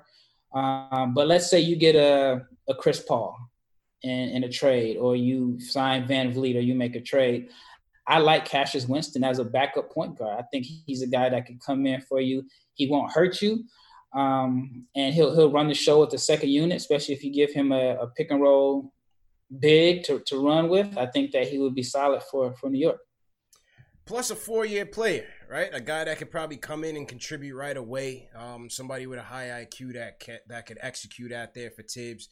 6'1". Some people in the chat aren't too high on the height, no pun intended, but we've seen in the past Tibbs' success with shorter guards, whether it's DJ Augustine, Nate Robinson, to name a few. So he won 50 games with DJ Augustine, who was almost out the league. That's right. I think they must have got him in like some last minute dump. That's right. And he just figured out a way to make it work. Yeah. And so, I think that, as a backup, I think that Cassius Winston would be okay. A lot of options based on what we're hearing, but I still think that the Knicks should get that train moving. I don't know how high Tibbs is on Frank. I don't think Frank will be a point guard, going forward. Maybe off the bench. I'm still not sure what Frank's true role is going to be on this team. I don't know how high they're going to be on DSJ. I'd like for them to get rid of Elfrid Payton by all costs. So whether it's bringing in CP3, whether it's going Van Fleet, I still think they should be drafting a point guard. At some point you can't rely on 2021 is the real point guard. You can't wait on that. You don't know where the Knicks are going to be drafted next year. You have to think they're going to have an improved team. They finished 6th this year, 6th worst record this year. Have to figure that they're going to improve a little bit based on who they get this offseason with Tim's at the helm. So you can't count on them getting some of these, top point guards in next year's draft. I think they have to go out, draft one, and see what he does. He might not be a franchise, but again, another piece to the puzzle that fits how Tibbs is trying to move. I think they need to do that. Yeah, I mean, I'm looking at the comments, and I see, you're low on small guards, but I mean, look at Toronto. Look at their backcourt. 6 foot, maybe 5'11". They had 2 dogs. Yeah. I mean, it's not easy to find a Lowry and a Van Vliet, but those guys weren't highly regarded in the draft. That's true. But they had these intangibles. They had this competitive fire. I mean, Van Vliet's a dog. Yeah, he is. Lowry is his game isn't sexy. You know, nobody goes to the park and works on their Kyle Lowry game or wants to be Kyle Lowry, but he's an all-star. He's an Olympian. He's an NBA champion. I mean, I think he's put together a really, really nice career. Yeah. That, you know, has been underrated. And Definitely so did. I think Cassius Winston could be a poor man's Kyle Lowry. And if you get half of that production out of him, then you end up getting a steal at a late round pick. Yeah, interesting. Salute to everybody in the chat. Hit that thumbs up button for you boys. Once again, let's take 2 more calls for you, Rafael. How you doing on time, bro? You good on time? Man, I can go all night. I'm looking at these comments, man. Yeah, shout out the to NBA Draft Junkies ready to go. Let's do it. Yeah. Shout out to everybody that's commenting. Some of the stuff has me laughing, especially the one where they said I had a pizza warming up. I actually left my dishwasher open and it started ringing. So no pizza. My house isn't burning. Yeah, people were concerned, man. They thought the smoke alarm was going off in the background, man. But yeah, salute to everybody in the chat for sure. Let's go to my guy down in North Carolina, Jay Boogie's with us. Jay Boogie, how you feeling, man? What's good with everybody? How everybody doing? Staying healthy and safe. Y'all know my line. I like to open up with that and make sure everybody stay healthy and safe. Protect your home, protect your families, and wash your hands. Take care of what you need to do. Do not forget that. Now let's get back to this basketball thing. That's a fact, man. That's a fact. I'm really upset that Cole Anthony is not performing at this combine, because I'm listening to what my man's saying right there with you, CP. If you get injured, and then you come back from your injury and you decide to play in college because you feel like you want to show somebody that you got what they think you have, you're supposed to be in this combine. You know what I'm saying? Your stock slid. So you need to be up in there trying to bust somebody to bring your stock back up. I'm a Cole Anthony dude. I told y'all that last week. But just to let my man know, I'm around a lot of NBA players, and I do know in the NBA it is a such thing as saying that 3-4 years, it might have took you too long to develop. It took too much time for you to develop. So 3 and 4 years, you might reach your peak. You might not get no better than what you are. You know what I'm saying? But I know Cole Anthony is a dog. We need dogs inside Madison Square Garden, man. You got to be a dog to be able to perform inside them lights, man. If you're not a dog, you're not going to survive the situation. A lot of people fall to the pressure of Madison Square Garden. But I'm not going to get off my 8th pick if we can't get a legitimate point guard in that top level between Melo moving up to get Melo or getting Killian Hayes dropping down. I'm not getting off that boy down there at Vanderbilt, that boy Aaron. I highly respect Jerry Stackhouse work. My man sitting there talking about sleep. That's Jerry Stackhouse work. That man is the best pure shooter, NBA-ready guy in this draft. Point blank. I tell you, you never hear nobody say, yo, I want to be like Klay Thompson. He is the next Klay Thompson to the league. Pure sniper. We need him. Then come back and use them other picks to trade up and get Cole. That solidifies your backcourt. And Cole Anthony can get a bucket, and he can get a bucket without a play call. Look at the 5th and the 6th games of the playoffs. Them guys get buckets without a timeout, without a play call. That's what makes you an elite box-offer player. When the coach ain't running no play for you and you get your own bucket. You got to be able to get a bucket off the bounce. If you ain't got no handle, ain't no need for you to be there. Yeah. That's why all them guards that we got, they can't do nothing off the bounce. We got to get them out of there, clean house. Sure. And I salute Tom Thibodeau. He know what he want. He know what he want to do. And just for my wishful thinking, don't y'all run me out. Don't run me out. Let me tell y'all my wishful thought real quick. Now you got the floor, man. I had a dream that we traded to the number 1 spot. Guess what we did? We traded RJ to Minnesota, got that number 1 pick, came back, Golden State. They wanted Mitch. We traded that. We had the 1 and the 2, and we got Razzle and Dazzle, that boy Edwards and Melo, back-to-back. They traded back up with that 27 and the 8 pick and got that boy Wiseman. Woo! Wishful thinking. I got to go. Yeah. Jay Boogie, you was on a roll to that dream, man. That was a good dream. I want to have one of them type of dreams. Let me tell you. I did that on 2K, my GM. One day I took a team. I traded everybody. finesse my way up to 2 or 3 top 5 picks. So shout out to him for dreaming. Salute my guy Jay Boogie, man. Always supporting the show on a nightly basis. My guy Hoff in the chat, James Hurt. Salute to my guy Hoff. Naismith, short sample size. You got hurt. You said some people in the chat were talking about the schedule. What do you think about it? Yeah, I mean, it's the second year Vanderbilt has had a guy miss like 90% of the season. They had it last year with Darius Garland, but he was shooting like 50-something% from 3. He shot lights out the year before. I mean, the sample size is legit. I like him. I like him a lot. I think that he would provide a need for big time for the Knicks. Big time. He can shoot off movement. I mean, I wouldn't be mad at that choice. Actually, but what the caller had mentioned about Cole Anthony and the combine, it's a virtual combine, if I'm not mistaken. Yeah, so he's not playing anybody. To me, that would be his advantage. Him going up, you roll the ball out and him, I don't know, playing. Think about if they play like king of the court or something like that. Mm-hmm. Cole Anthony's coming out on top because he's got that game. But then as far as him not being there, I don't think that's his decision. I think that's more so the agent's probably choice his team. As far as the player's choice. Because players always want to compete. I've never heard of a player say, I don't want to, I'm ducking this guy. It's always the agents that usually have to sometimes protect the players. Don't feel like it's in his best interest. Yeah. I got you. Oh, man, my guy Jay Boogie had the ill dream. I need one of those tonight, man. For real. So to everybody in the chat. For Mitch. I mean, like I said, Knicks fans, man. Mitch turned into Will Chamberlain, right? Take us to the championship.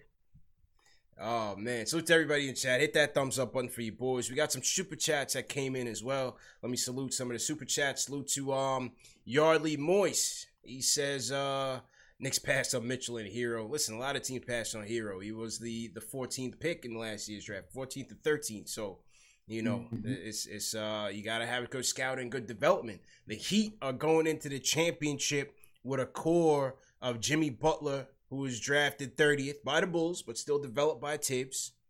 Mm-hmm.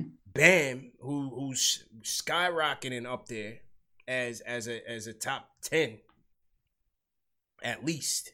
Right now they're using the word point center out there, so that's the new buzzword. But Bam is killing. He was a 13th or 14th pick, and you got Tyler Hero, 13th or 14th pick. So, I mean, it just speaks to having a good scouts, having good development, having good culture. That's the Miami Heat, man. I hate to give them credit, but that's just what it is. You want to know something funny? Yeah. If Tyler Hero's name was Tyler Hirotovic from Serbia, he would have been a top 5 pick. And he got what? I said if his name was Tyler Hirotovic and he was from Serbia and played the same way, he would have been a top 5 pick. Yeah, you're probably right. But he was balling at Kentucky, though. He was balling at Kentucky. So he was, but the thing about Kentucky players is I mean, if you want to be honest, it seems like they're better pros. Like, let's use Cat, for example. Yeah. Cat is arguably the best big man shooter in NBA history. He's shooting like 40% from 3 as a 7-footer. He didn't shoot threes at Kentucky. Right. Gilgeous-Alexander, I mean, he didn't show all of this at Kentucky. Yeah. Hero definitely didn't show all this at Kentucky. 80. Bam definitely wasn't showing these point guard passing skills at Kentucky. He was just, to me, a role man. So I think that, and Jamal Murray, I mean, he was a 7th pick. I don't think that he showed all this at Kentucky either. So, I mean, for a guy like Tyrese Maxey, this may help him out in the draft a little bit because it seems like the Kentucky guys, because they have so much talent on their team, right, they're all sacrificed. Hard to establish yourself. Yeah, which in one way is good. But yeah, I think that a guy like I said, Tyrese Maxey, his stock could end up going up based off of all the Kentucky guys that looked better as pros than they did in college. I agree with that. Plus, you got his assistant coach here in Kenny Payne. So as far as he's gonna.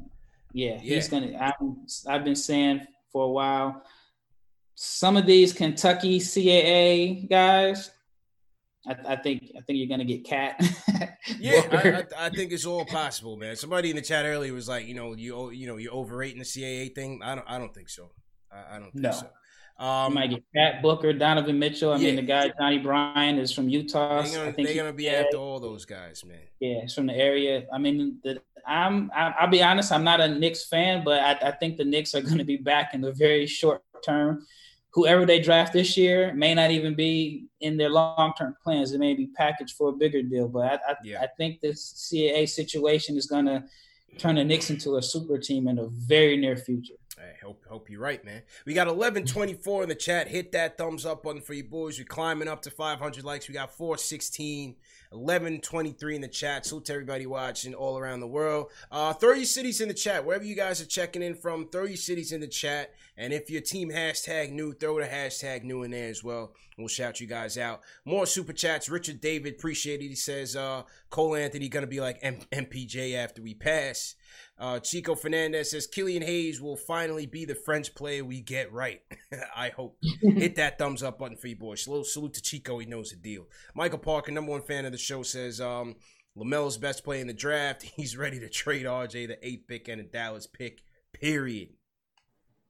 Michael Parker's not so high on RJ Barrett. So he wants LaMelo at all costs. My guy Paul Quick checking in from the West Coast. Salute to Paul Quick. LA in the building. Chris Dada, he says, finally a Knicks fan and draft junkie collabo. He was waiting on it. Can RJ Hampton's new jumper hold up under game conditions? Love his speed and size. I like Trey Jones over Cassius. His defense is wicked and off on the rise. What do you think about that, Raphael? Can RJ's jumper hold up in game situations? I mean, only time will tell. Yeah. Yeah, at this point, time will tell. But the first time I saw him work on it with his new shot, his elbow used to be out a little bit, and I don't know, maybe it was March, I don't know. And I went to the gym and I watched him work out. And then when I went a couple weeks ago, he was just knocking down shot after shot. I mean, the confidence is there. He was actually shooting really, really deep shots, like past NBA range. Not necessarily because he's working on shooting that far, but I just think it was for the, just to make sure his shot is effortless, and then, just the muscle memory. Right, muscle memory. But but like I said, this was just one day that I was there. They didn't really do anything as far as like shooting off the dribble on the move. This was just him getting up a bunch of set shots to, work on his form. Like they didn't know I was coming in. So it wasn't like this was a planned workout for the camera so I can put it out there. It was just, I reached out to his dad, said, hey, can I, pull up? He was like, yeah. And then, maybe like 15 minutes later I was there. So, and then I should have some more stuff coming up. Okay. But one thing I will say about RJ, and a lot of people don't know this, but I mean, if you follow him on Instagram, he's been spending a week in Dallas. And then the next week he goes to Memphis, and his shooting coach is Mike Miller. So I think that could be a plus. And then while he's in Memphis, he was working out with Penny, right? Or he's going to be working out with Penny, right? Yep. So he's going back and forth between Penny and Mike Miller. Okay. So I think that's, those are a couple of guys that you can learn from. For sure. Definitely, man. Definitely. Yeah, good stuff. Good intel for sure. Make sure you guys check my guys' page on YouTube, NBA Draft Junkies. Couple more calls. Let me salute to the global chat because we got people from all over the world in here. Salute my guy João Vitor checking in from Brazil, Porto Alegre. We got the Bronx in here, K-Pat BX. Louis Soto checking in from LA, Trap Boy Hustle, PCB Florida. We got North Carolina in here, Kevin K, Staten Island stand up, Shaolin, what's going on? We got Just Do It checking in from Taipei, Taiwan. Far East Side. We're going all the way out there. Okay. KA's War says hashtag new from Jersey. We got Ben Shomion checking in from Minneapolis, Minnesota in the building. My guy Eddie Roldan was in here 4 hours early. Raphael. We got the early gang in here. My guy John Talento's in here early. Eddie Roldan, Port St. Lucie, Florida. Salute to Eddie. Flatbush, Brooklyn, my guy Marlon Small checking in. So, yeah, man, we worldwide. Salute to Frederick, 305, Miami. Josh Smalls checking in from San Diego. Louis Lopez checking in from Puerto Rico. Raging Ruby says he's checking in from Guam. All right. I don't know if you're in the armed forces, but, yeah, shout out to Guam, man. If you guys are in the service, appreciate the service. Okay, a couple more calls before we wrap up. Definitely want to hear from the mayor of the program, Delano from North Carolina. Delano, what's going on, man? Yo, salute to everybody in the chat. Salute to UCP. Salute to Raphael, you know what I'm saying, from NBA Draft Junkies, you know what I'm saying. Follow his channel as well. And, you know what I'm saying, we had a couple of good back and forth conversations, you know what I'm saying, in regards to the draft pick. Once we found out that we went 8. I'm okay with the idea of getting Obi Toppin. Only, like I said, and I've always been a proponent of, I would rather us build with the, you know what I'm saying, with the youth. If that's what we're going to do, then that's what we should do overall. I know we'll need veterans in specific spots, but I don't think I don't think Randall was a good fit with us. So I would sacrifice, you know what I'm saying, getting another guy to fill his spot.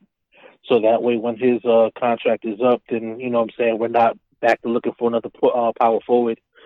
So I would be okay with Toppin. I prefer Killian Hayes personally, just because I think this is a draft where we can address need over best available, and we need a floor general, you know, something I've been saying for a while.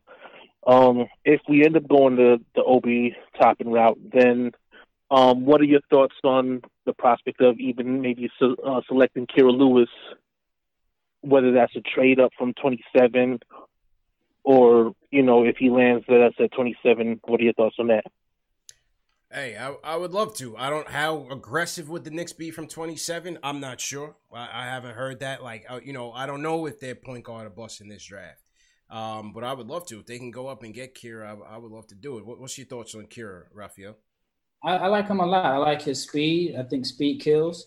I think in order for him to maximize his potential is that he'll need floor spacing. If he doesn't have floor spacing, then I think it kind of hurts his speed. But I think that he can be a poor man's De'Aaron Fox. I think so. And he's so young. Like, he just finished his sophomore season, and he's probably the same age as some of the guys that are, you know, just finishing their freshman year. Like last summer, I watched him play in Greece. He was on the under-19 team. It was him and Halliburton.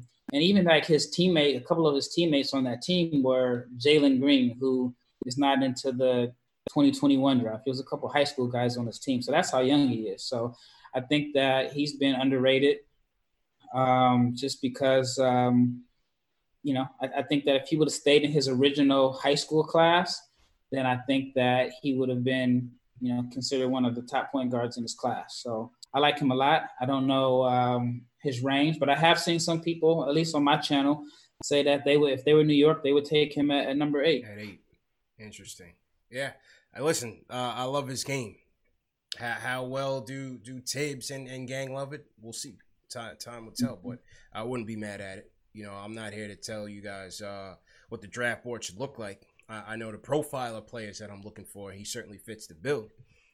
So let's see how they feel about him when the draft gets here on November 18th. Let's go to AB the Hero from Indianapolis. What's going on, man? Yeah, what's happening? All right, so I wanted to call in. Can you hear me? Oh, yeah. Yeah. So I wanted to call loud and clear. my guy Raphael, tell a story about when he watched Melo prepping for a game and then came out slow that first half. So I've watched a ton of Melo. I was one of the commentators when they had the JBA. I do some stuff on YouTube and following the family pretty close for a while. So I got to travel a lot watching them play basketball. And the story that you told reminded me of one. We played CSKA Moscow over in Russia. And it was interesting because I'm talking to one of the execs to kind of get information on the team. And he's asking me about LaMelo. And he's watching him practice. And he's saying the same thing. Man, the warm-up, look at him. He's not taking it serious. This is not a big deal to him. And then after the game is over and he watches Melo turn up and hit the switch in the game, he comes to me and is like, yo, I was wrong. This is the dude. You know what I mean? So he does have that bit of, and this was also like 16, 17 at the time. So you got to keep in mind that he's like 18, 19 right now. So he has that little bit of still immaturity at like kind of with some of the things that he does. But I think that the reason why we're seeing him participate in the combine is because he's trying to show a lot of folks that during this pandemic, there's some work that has been put in, right? So I wouldn't be surprised if when you see him stand side by side with some of these younger cats, his body mass is a lot better than some of these dudes. And I think that this is a twofold thing to show that, but then also like just to be like, I'm not afraid to do it. So I think with the Puma deal and some of these other things, and we know that with the family, the brand, and the business has got to be right. I think that this is just a strategic play from that point as well. But I love that one dude's dream, and I would say that if you're a Knicks guy, y'all better do whatever y'all can to get my man Melo up there in New York because it's going to be crazy. Okay, appreciate the call and the insight, man. Definitely appreciate that. And I wanted to add to that. On things. Go ahead, bro. So let's say, for example, if LaMelo ends up in New York, right? And I've talked to NBA players and guys that play for Tibbs, and one of the things they used to joke about is, like one guy said, man, we used to get our ankles taped for practice. Like we didn't have shoot-arounds and sweats. Ankles taped, full contact practices, right? So Melo's, the kind of cool, calm, lackadaisical effort that he showed, and at least what I saw, and then what the caller was talking about, Tibbs is not going for that. And then now you got a fight between Tibbs and the front office, or, Tibbs may not want to play him because I think Tibbs wants dogs, like straight. I think like a Cole Anthony is a Tibbs type guy, while management may be like, look, we just drafted, we just traded up, we just got this guy, you got to play him. And I can see Tibbs saying like, I don't see this type of effort. Yeah. So, and I'm just using that as an example. I think it's a long shot that LaMelo ends up in New York, but I just think that there's a certain type of guy that Tibbs wants. And I just don't think like Melo's personality and all the fanfare that come along with it. Could be a clash with LeVar for sure if he's not ready. Yep. Or if Tibbs feels like he's not ready. Because, Tibbs will err on going with the vet. Or like you said, that kid that has some maturity, to take the keys and run with it from day one. So, certainly interesting. Certainly interesting. All right, last call of the night. We're gonna go to let's go to Icewater from Brooklyn. Icewater, what's going on, man? Hey, what's going on? How you doing? Good, man. How you feeling? Raphael. Yeah, how you doing, Raphael? Let me tell you something. I've been waiting for a guy like you to come on this show for so long because ever since I've been calling here, I've been saying how the Knicks should not draft LaMelo Ball at all under any circumstances. And I've been getting argued down like, oh, LaMelo is nice and the court vision and everything. I just don't see it. Just like you said, his father put him in positions where the teams have been built around him. He's not really had any good coaching. He hasn't been put in situations where he's been tested. To me, LaMelo is the Tekashi 6ix9ine of basketball. I mean, this dude is just hype. Oh, man. You know what I'm saying? Come It's on, all man. hype. There's no substance. Tekashi's name is not favorable right now, man. Come on, don't put that on LaMelo. Don't put the jacket on him. Come on. I'm just talking about the hype. I ain't talking about everything else. I'm just talking about the hype part. If you look at the guy, he has no fundamentals. He dribbles standing up. He's lacking. I mean, the guy. I just don't see it. And you don't draft number 2 for potential. Especially with a point guard. If you're going to draft that high, that guy's supposed to come in and kind of contribute immediately. And I don't see LaMelo contributing immediately like a Cole Anthony. He might not even contribute immediately, but you can see that guy is built for New York. Kira Lewis, you could see that he's built for New York. With LaMelo, I just don't see it. It would take a long time, and just like Raphael was saying, he's going to turn out to be like his brother. That's just what I see, and Knicks fans are starving so hard for relevancy, they want to get LaMelo because they want to be relevant. But that doesn't mean that's going to turn you into a winner. And I just don't see that dude as a winner. I don't see LaMelo as a winner. So I would much rather take a chance on Cole Anthony at 8. Okay. Even though he's not projected that high. If that's the need, and if you think that guy can contribute, you draft him at 8. The same thing with Kira Lewis. The same thing with Nesmith. The team is. I mean, the way the NBA is going now, it's about guys that can create their own shots. Sure. I don't see that with LaMelo. I do see that with Cole Anthony. I think Cole Anthony can create his own shot. I think Kira Lewis is fast and quick. Mm-hmm. And he can keep up with other guards in the league. And Nesmith is a shooter, and he's a floor spacer, and that's what the Knicks need. Big time. Don't need flash. Okay, appreciate the call, Ice Water, I appreciate the call. I was gonna bang it on him early, man, when he threw the 6'9" comment out there, but he seemed like he really wanted to talk to you, bro. So I kept it nice. That was comment of the day. He threw the 6'9" out there and said, whoa, let's not assassinate the kid's character here, Ice Water. Come on, man. So let me hear from Tori from Queens, man. Tori, we'll give Tori the last word. Go ahead, bro. Hey, what's going on, man? How you doing, man? Go ahead with your point. Y'all both throw amazing content out there. I'm gonna put that out there. Appreciate it. I follow both pages. You know what I mean? Like, amazing content. Like, the way I vision it, like, we really need defense and we need speed. I really think we should go with R.J. Hampton, and somehow if we can get Devin Vassell and R.J. Hampton, like, those are two dogs I know Thibs is gonna love. You know what I mean? And I feel like we could have like another Chicago, like Thibs in Chicago with D Rose and Dang, and like, you know, like, I really feel like we can move if we have, like, you know, spacing on the court, guys who can, you know, get up and down the court, play defense, get up shots quick. You know, and like I said, like that old Chicago style play that Derrick Rose is running. Like, that's what I envision. Yeah, well, what are y'all thoughts on R.J. Hampton? Go ahead, man. Well, I think Raphael, you gave it, but go ahead and close on RJ and what you think his prospects would be. Yeah, I mean, I like him. Like I mentioned earlier, I don't know if he's a one early in his career, but I think that he's a guy that could play both positions eventually. I think speed kills. He has the speed to be able to get in the paint. I think that he has the size and length to be able to defend 3 positions on the floor. So, yeah, I mean, I like RJ. I mean, part of me is a little biased because, you know, he's from the Dallas area and I live here and I've had a chance to watch him since high school.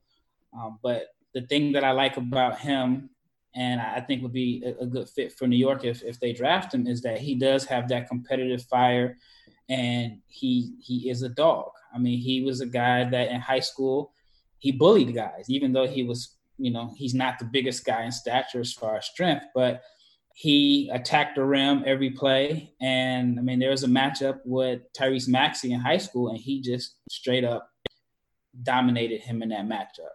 And so, but yeah, I just think that he has that fire and competitiveness that I think like New York fans and Thibs would like.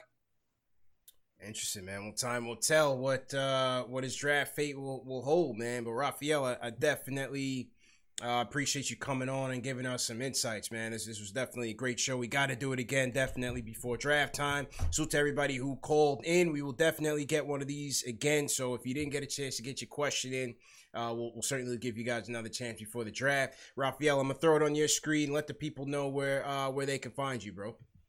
Yeah, first of all, thanks a lot for having me on the show, reaching out to me. It's been a lot of fun. I know it's been like almost an hour and a half, but I mean, this has been great. The fans are funny. The comments, I wish I could read them all.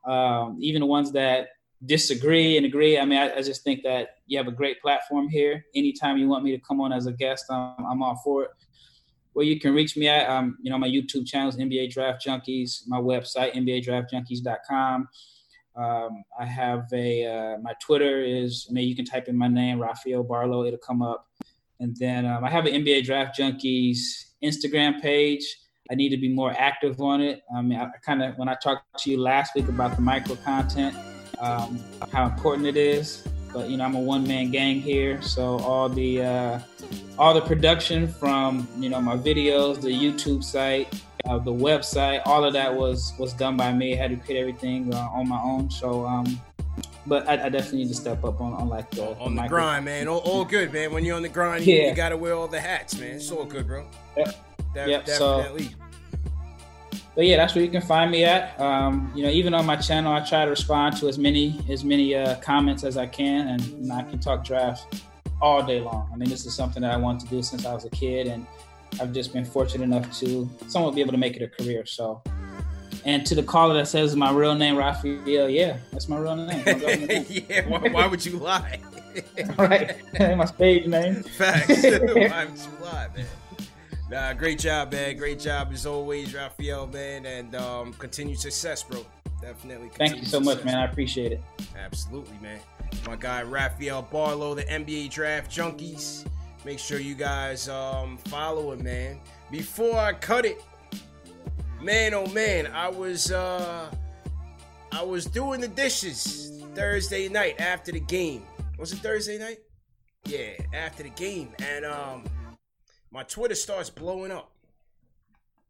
And they were like, yo, Chuck D gave you a shout out on Inside the NBA. So here it is. Be surprised. Marv Albert. Oh, wow. He and I were talking today, and he even said, oh, yeah, I've talked to Chuck D before. And so tell folks, how did he influence what you do? Growing up, we're in New York area, and sorry about this, Chuck. A big up to my people, Knicks Fans TV, and also the KOT, CP, and them. That I grew up as a Knicks fan. Charles Barkley, my favorite player, but I'm a Knicks fan. And Marv Albert. Man, salute to Chuck D, man. Definitely appreciate the shout out. Yeah, I was just minding my own business, man. I was just getting ready, closing out the night. I was finished watching the game. And people told me that that Chuck came on there and saluted us, man. Definitely meant a lot. Salute to you, Chuck. Definitely appreciate the support. And it just goes a long way, like I said, man, to be able to call on you as a mentor and for everything that you give to the show, for everything that you do for the culture and just your knowledge of sports. Everything, man. We appreciate it. We appreciate all the support, man, and that was major. So definitely big shout out to Chuck D. New Public Enemy album, What You Gonna Do When the Grid Falls Down. Make sure you guys check that out. It's on all streaming services right now, so definitely check that out. And yeah, once again, people, great show. Gonna be back this week. Gotta get my guy Jay Ellis back on the show, so we'll be back later on this week and recap what's going on. Knicks open up practice past couple of weeks, so you're seeing a lot of content coming out from Knicks social channels, guys participating. No Mitch. Mitch is at home with, I think, his new baby girl, so Mitch is spending some family time, but heavy attendance. A lot of guys in attendance, a lot of the regulars, a lot of the upcoming free agents, pending free agents, also at camp as well. So starting to bond with Tibbs and the coaching staff. So we'll see what happens, man. But once again, great show, everybody. Remember, this show is available in audio podcast format: Spotify, Apple iTunes, Google Play, Amazon Alexa, and Stitcher. Salute to all the mods. Salute to Knicks Fan TV Dave for throwing the highlights together. Once again, thank you, NBA Draft Junkie, TM. Appreciate all the help as usual. Salute to Paul Quick. Salute to Jason. Salute to G Money, John Talento, always in there. Optimus Prime for the peace. Appreciate it. Champ BX, appreciate it. Will Rose. We'll be back later on this week, people. Great show. Peace.